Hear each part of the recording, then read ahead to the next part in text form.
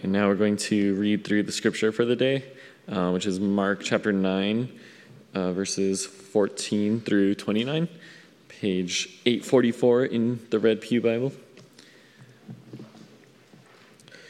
And when they came to the disciples, they saw a great crowd around them, and scribes arguing with them.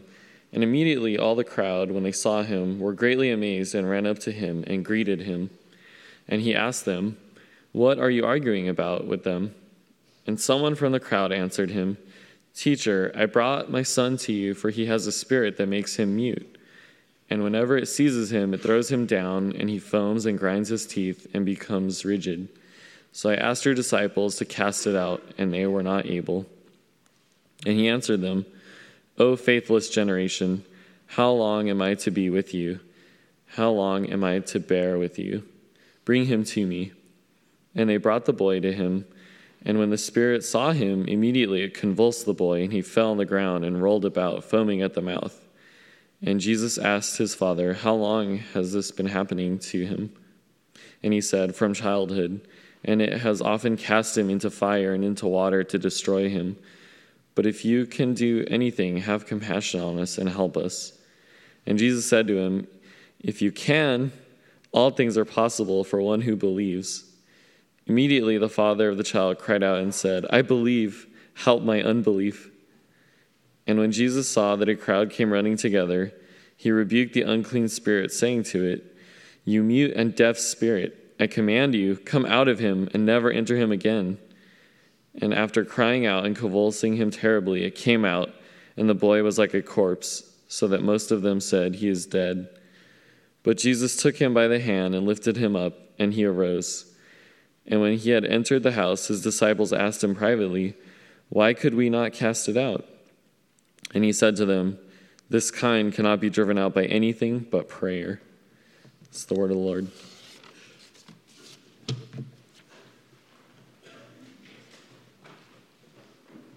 Good morning. Good morning. We're still working on our projector up top. It's not functioning, as you can see. I was vetoed at our staff meeting because I really wanted an overhead where you kind of put a blank piece of paper and you just move it down with the words. But how many of you use that when you're, like, I want to see where the age cutoff is. When did they stop using that? No one is young. They stopped using it at your generation? Andrew, you missed out, man. Like, it would have been such a treat. And I wanted to put a felt board up here, just, they didn't like my style. All right, let's pray. Lord, we come before you with the scriptures this morning, looking into them to see how you are going to speak to us, and I believe you are. And so, Lord, would you speak to each one here?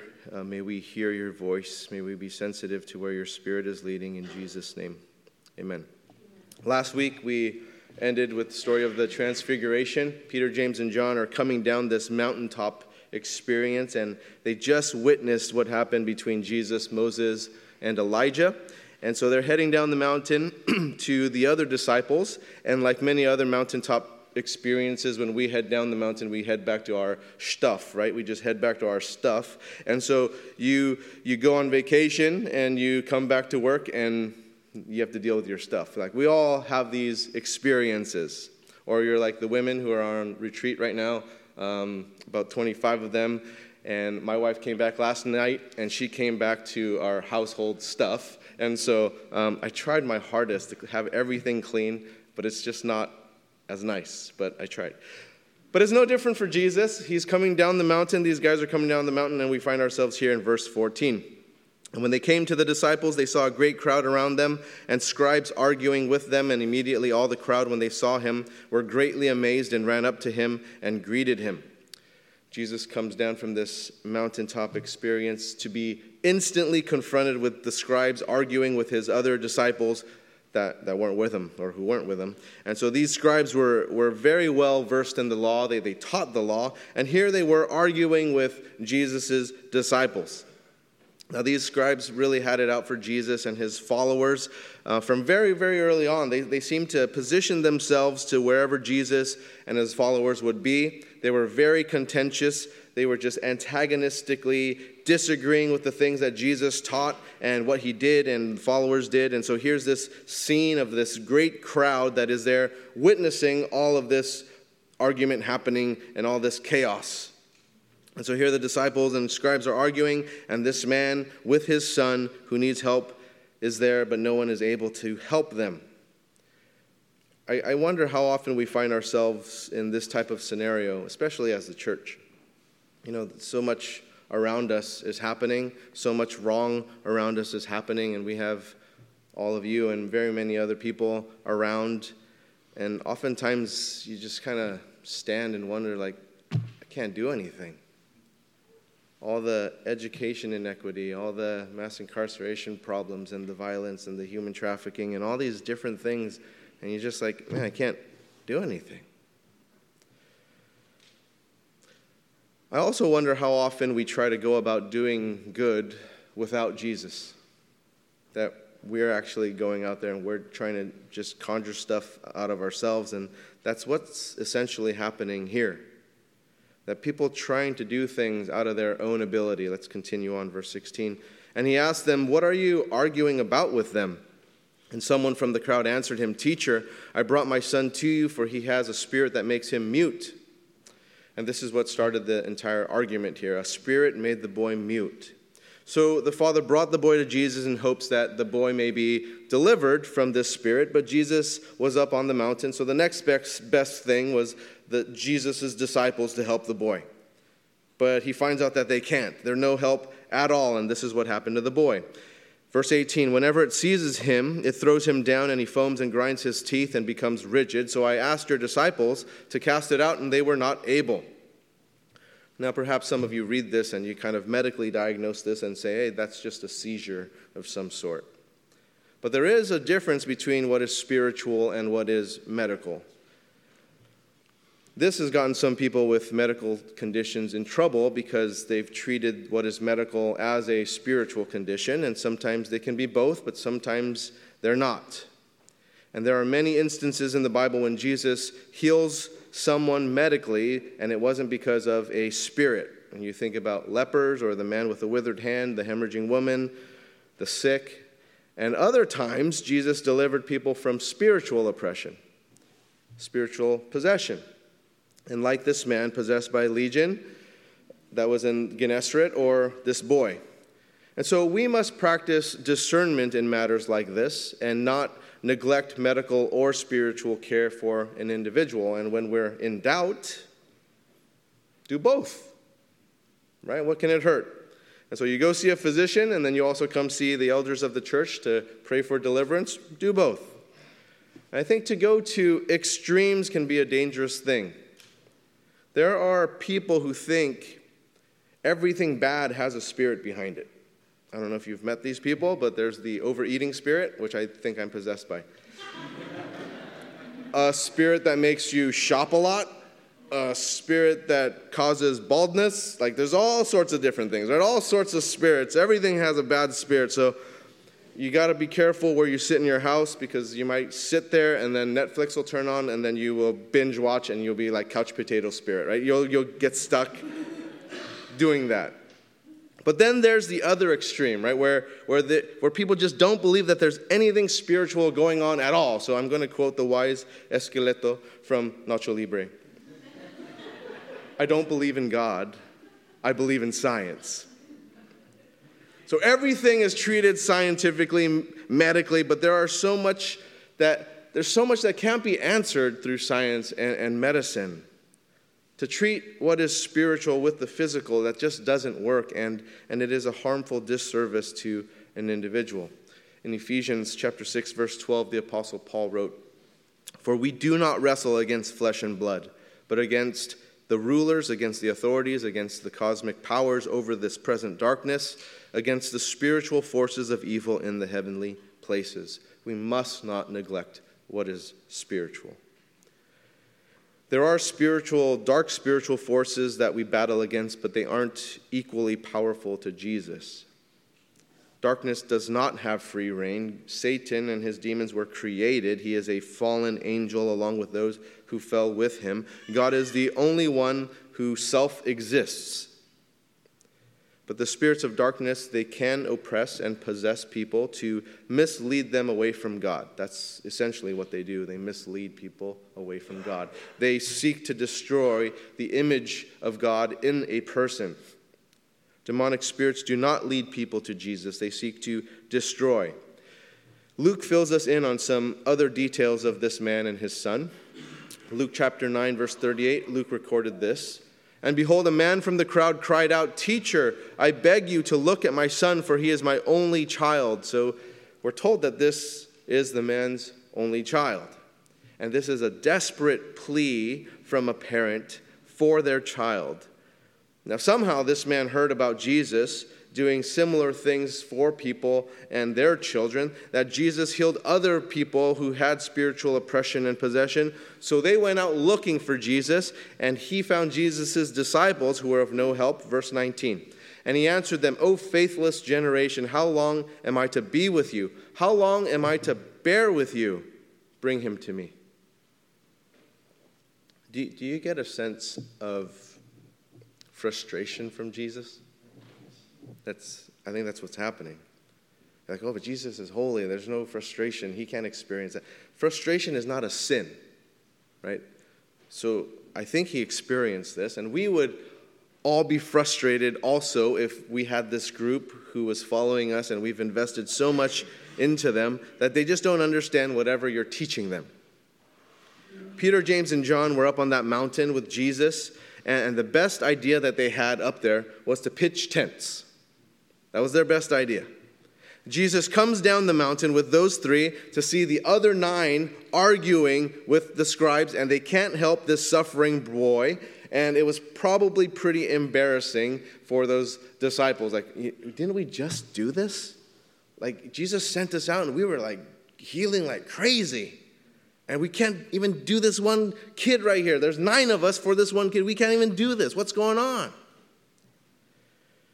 For any of you who have experience as a teacher or a coach or a mentor, a parent, counselor, friend, and you've told someone over and over and over again the same things, you know how frustrating it can be. I see a lot of parents smiling. I've never experienced that in my life. But you give the same information over and over and over again, and you're thinking, like, how many times do I have to say the same thing? Right? How much longer does this have to go on? How long will you keep doing the same thing? They couldn't help the boy. They just got into the argument, verse 20, and they brought the boy to him, and when the spirit saw him, immediately it convulsed the boy, and he fell on the ground and rolled about, foaming at the mouth. And Jesus asked his father, how long had this been happening to him? And he said, from childhood. And it has often cast him into the fire and into water to destroy him. But if you can do anything, have compassion on us and help us. So this dark spirit recognized Jesus and sought to destroy this boy. And then we see Jesus' frustration move to compassion. Now you notice Jesus take a very personal interest in the boy when he asked his father, how long has this been happening to him? You notice that Jesus isn't just mechanical and just kind of like, bring him over here, I'm just going to heal him, okay, go. Take 2 of these, call me in the morning, right? Like, he's not prescriptive in how he deals with us. It's very personalized. He sees you, that you're not just a number to like deal with and then like, shoo, go away. And Jesus said to him, if you can, all things are possible for one who believes. Now, some people would read this "if you can" statement and wonder why. Was that supposed to be an exclamation point, or was that supposed to be a question mark? Right here it says it's an exclamation point. And so this is not a question, and the "if" actually was directed to the Father. Jesus was saying, if you can believe, all things are possible for one who believes. So the if you can wasn't about what Jesus can do. If you can is in regards to this man's belief. This father has a lack of faith in Jesus' ability to heal the boy, and Jesus is kind of redirecting this lack of faith in Jesus' ability to believe in who Jesus is. So it's not a question of Jesus' ability, it's a question of this man's humility to believe Jesus to be the Christ. There's a really neat story in 2 Kings chapter 5 about Naaman. I want to read this story to you. It's found in 2 Kings chapter 5. Naaman, commander of the army of the king of Syria, was a great man with his master and in high favor, because by him the Lord had given victory to Syria. He was a mighty man of valor, but he was a leper. Now the Syrians on one of their raids had carried off a little girl from the land of Israel, and she worked in the service of Naaman's wife. She said to her mistress, "Would that my lord were with the prophet who is in Samaria, he would cure him of this leprosy." So Naaman went in and told his lord thus, and so spoke the girl from the land of Israel. And the king of Syria said, "Go now, and I will send a letter to the king of Israel." So he went, taking with him 10 talents of silver, 6,000 shekels of gold, and 10 changes of clothing. And he brought the letter to the king of Israel, which read, "When this letter reaches you, know that I have sent to you Naaman my servant, that you may cure him of his leprosy." And when the king of Israel read the letter, he tore his clothes and said, "Am I God to kill and to make alive? And this man sends word to me to cure a man of leprosy? Only consider and see how he is seeking a quarrel with me." But when Elisha, the man of God, heard that the king of Israel had torn his clothes, he sent to the king, saying, "Why have you torn your clothes? Let him come now to me, that he may know that there is a prophet in Israel." So Naaman came with his horses and chariots and stood at the door of Elisha's house. And Elisha sent a messenger to him, saying, "Go and wash in the Jordan 7 times, and your flesh shall be restored, and you shall be clean."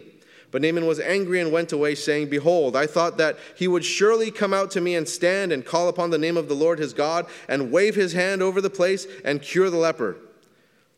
So you see, Naaman would believe that there would be a cure if it was done a certain way. Right? So how many people put conditions on believing in God? You know, if God would do this, then I'll believe. If God does that, then I'll believe. But we don't determine the conditions to believe in God, because if we could do this, then aren't you God? You make all the conditions. You make all the ways that things will work. See, we don't determine. Continuing on this story, are not Abana and Pharpar, the rivers of Damascus, better than all the waters of Israel? Could I not wash in them and be clean? So he turned and went away in rage. But his servants came near and said to him, "My father, it is a great word the prophet has spoken to you. Will you not do it? Has he actually said to you, 'Wash and be clean'?" So in other words, how about you just kind of do what Elisha said? Just believe that. Do that. Believe what he said and do what he said. And why not? Just believe that. So he went down and dipped himself 7 times in the Jordan, according to the word of the man of God, and his flesh was restored like the flesh of a little child, and he was clean. Now you notice this phrase, he went down. You see, until we simply believe and we go down in humility, there is no healing. Until we surrender, we die to ourselves, there is no resurrection to a transformed life. In Acts chapter 16, the Philippian jailer was going to kill himself because this earthquake caused all the prison doors to be open. And so back then, if those prisoners left, you would be killed. So he figured he would just kill himself. But then Paul stopped him and told him, we're all still here. Don't kill yourself. And then he asked Paul and Silas this in verse 30 of Acts 16, "Sirs, what must I do to be saved?" And they said, in verse 31, "Believe in the Lord Jesus Christ, and you will be saved, you and your household." Believe. Paul and Silas didn't have this list of things for this guy to do or a list of things for him to say. They just said, believe. Believe in the Lord Jesus. Yeah, believe, but what do I have to do? And people have asked Jesus this question before. John chapter 6, verses 28 and 29, John wrote, "Then they said to him, 'What must we do to be doing the works of God?' And Jesus answered them, 'This is the work of God, that you believe in him whom he has sent.'" Now back to Mark chapter 9, verse 24. "Immediately the father of the child cried out and said, 'I believe. Help my unbelief.'" How many of us can relate to this? You know, we have a certain amount, but then there's also this certain amount of unbelief we have also. Now, of course, there was some faith, there was some belief from the father to believe that Jesus could heal this boy, otherwise he would have never brought the boy to Jesus. But the boy's father did have some unbelief too. And when Jesus saw that a crowd came running together, he rebuked the unclean spirit, saying to it, "You mute and deaf spirit, I command you, come out of him and never enter him again." And after crying out and convulsing him terribly, it came out, and the boy was like a corpse, so that the most of them said, "He is dead." But Jesus took him by the hand and lifted him up, and he arose. Jesus took him by the hand, and he lifted him up, and he arose. This is Jesus' specialty, right? Broken, dark, lifeless, and he gets to where you're at. He takes you by the hand and he lifts you up. All of us will experience death if Jesus doesn't come back first. And those who believe in Jesus will experience this. We will rise. He did it himself, right? That's what we'll celebrate next month in his resurrection. He arose, and he makes that possible for us. And he didn't just do it for this boy. He's also done it many other times. He did it for Jairus' daughter. You recall that story in Mark chapter 5, verse 41, and it also said in there that he took her by the hand and he said to her, "Talitha cum," which means, "Little girl, I say to you, arise." He did this with the young man in Nain during the guy's funeral procession. Right? This is happening. He's already dead. He's already in the casket, and they're coming around. And after he saw the mother, who was a widow, weeping, Jesus said in Luke chapter 7, verse 14, "Young man, I say to you, arise." And the dead man sat up and began to speak, and Jesus gave him to his mother. Jesus did this with Lazarus. Lazarus was dead for 4 days. Like his sister was like, "Lord, he would stinketh," right? Like he's been in there for 4 days. And in John chapter 11, verse 43, Jesus cried out with a loud voice, "Lazarus, come out." I think he did it from afar because he didn't want to smell it. Like he was like, "Lazarus, come out." So the man who had died came out, his hands and feet bound with linen strips and his face wrapped with a cloth. Jesus said to him, "Unbind him and let him go." Many of the Jews, therefore, who had come with Mary and had seen what he did, believed in him. Belief. Jesus brings death to life. He brings light to darkness. He heals the broken. Jesus said in John chapter 11, verses 25 and 26, "I am the resurrection and the life. Whoever believes in me, though he die, he shall yet live. And everyone who lives and believes in me shall never die." Do you believe this? Believe. One of the most famous verses in all of the Bible, John 3:16, "For God so loved the world that he gave his only Son, that whoever believes in him should not perish, but have eternal life." And so this is for you, if you can believe. And when he had entered the house, his disciples asked him privately, "Why could we not cast it out?" And he said to them, "This kind cannot be driven out by anything but prayer." What does this verse tell us about what the disciples did or didn't do? They didn't pray. How many times have you found yourself trying to figure something out on your own, and then someone helps you realize you never prayed about your circumstances or your situations that you find yourself in? You know, I find myself in this predicament pretty often, and I'm a pastor. This is what I do. Right? And I pray a lot. But I'll go to a meeting with my spiritual director, and I'll tell her about something going on in my life, and then she'll just ask me, "So when you ask God about that, what do you hear?" I'm like, Man, I hate when you ask that question. I just hate, because I have to confess, like, I didn't talk to him about that. I've just been like talking to me in my head, or I've been talking to my friends or my spouse, or like I've been talking to other people, but I haven't been talking to God about it. And I'm actually pretty good about talking to God about stuff. I do it every day, a lot. But I neglect it at times.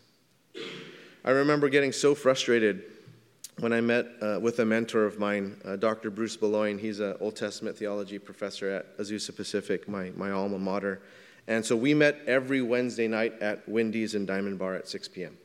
because my church was in Diamond Bar. And so right after I met with him, I'd go to church and do my stuff at church. And so I'd have questions for him all the time. And without fail, his first question to me was, so what did God say about that? I was like, man, if I knew, would I be talking to you? Like, you know, like, why meet on Wendy's at Wednesday at 6 p.m. for you to buy me fries and a small Diet Coke and, like, talk about these? Like, if I knew, why would I talk to you? But I discovered how often I went to other people to deal with the things that I'm dealing with, more so than bringing them to God and talking to God about it. It took me so long to break that I'm still struggling with it right now.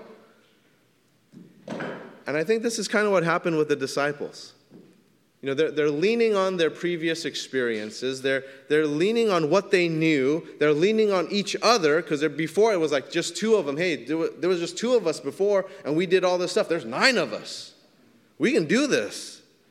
But they didn't lean on God. Proverbs chapter 3, verses 5 and 6. Trust in the Lord with all your heart, and do not lean on your own understanding. In all your ways acknowledge him, and he will make your paths straight. How often are we overconfident in ourselves, or in our team, or the people around us? How often do we leave God out of the things that we're doing? Here's a really disappointing thing. There are a lot of churches that don't need God to do church. There are a lot of churches here that are doing amazing works, but they don't even need God to do the amazing work. They're just doing whatever they want without God. So the outreaches, the programs, the services, the development, the advocacy, the organizing, all these really, really good things, but God is left out. I know, because I've been a part of so many Christian works in the Bay Area, and I just don't do it anymore. I'm taking a break from all of it. I've stopped all of it. And I love those people. I love their fight for injustice. I love them for the causes they fight against. Here's the thing. I'm a pastor. I want to see the dead raised. I don't want this little small stuff. I want the big stuff. And I want to see people who are broken healed, people who are in darkness come into light, people who are blind for them to see. We are the church. So there's some frustration on my end to see people doing things without God. Because just join the civic organization. They're doing it better than we are.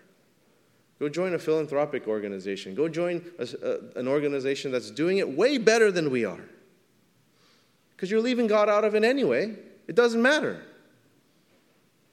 That's something that I really appreciate about our justice team that has been assembling here. When they started the Lenten service or Lenten devotional, it was very prayerful.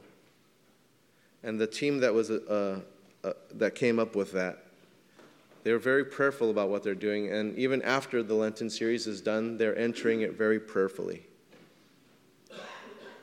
Because you question, like, hey, well, how come we can't do that? And Jesus is like, because you didn't pray. So I'm very appreciative of our team and our church's desire to move forward like that. In Mark chapter 6, verse 7, Jesus called the 12 and began to send them out 2 by 2 and gave them authority over the unclean spirits. Now you skip down to verse 12 and 13 of Mark 6. So they went out and proclaimed that people should repent. And they cast out many demons and anointed with oil many who were sick and healed them. You see that they did all of this before. They did all of this in Mark 6. Now you look at verse 30 of Mark 9, the apostles returned to Jesus. Verse 30 of Mark 6. And the apostles returned to Jesus and told him all they had done and taught. They did a lot. But then you look at 9. Mark 9, they couldn't heal one boy. Didn't pray. See, God was taken out of their equation. They thought, we've done this before. Back in Mark 6, we did this before. We did this when there was just 2 of us. Now there's 9 of us. We did this before. God does the miraculous, not us. But we fool ourselves into thinking that we're more capable than we really are, neglecting prayer, which aligns us to the will of God. That self-reliance, that overconfidence in oneself, that pride in oneself, it leads to powerlessness. It leads to a finite result that is limited by our own resources and by our own abilities. It doesn't allow for a further expansion of that. The power of God is not within our control, and it is not at our disposal. We don't have it without God. And just because we had it once does not mean that we always have it. The disciples had it in Mark 6, but they don't have it in Mark 9. And their belief was on Jesus in Mark 6. And in verse 9, their belief is in themselves. And perhaps a belief in a very good work and a desire and a really good intent to heal a boy. But it wasn't Jesus. Jesus was not the focus. Now, how often do we struggle with things when all the while Jesus invites us to bring whatever we have to him? Now, who's going to do any better than Jesus himself? As the worship team comes up, and we're going to have people up here to be available to pray with you. We're going to ask the elders to come up and be here, and they're going to be available to pray for you. Part of it is, I know that all of you believe because you're here. You have some element of belief. But it's the part of the unbelief that we're going to pray with you about. So if there's this element of unbelief, we want to make that available to you and for our elders to pray for you. At the same time, we do have communion going on, and so we usually have 4 stations that are right up front here, but we've moved 2 of them to the back and then 2 of them to the side, so you can still take communion at this time. But we are going to have elders up front to be available for prayer for you. Now, here's another thing. Easter's in about a month. This church has done amazing stuff. We just had an annual meeting a week ago, and there was really wonderful testimonies being shared about what God did. A lot of Mark 6 stuff. And so Easter's coming up in about a month, and don't want to turn out to be like Mark 9. We're just doing stuff on our own. And you guys have all heard about creasters, right? Is that the right term? Yeah, creasters. Creasters are the folks that only come at Christmas and at Easter. We get a fair amount of them. We do. That's why we're going to open up the balcony for that service, because we get a fair amount of creasters. We're going to pray for all the creasters. And we're going to pray for the other folks. We're going to pray that we remain Mark 6 so that we're just not doing it out of our own abilities. And we want to be praying for whoever you have in your mind, that your heart just goes out to them and you want them to meet Jesus. And so we want to have that time open for you to pray also. So everyone who's in the front pew is really, really open to praying with you and would be honored to pray with you.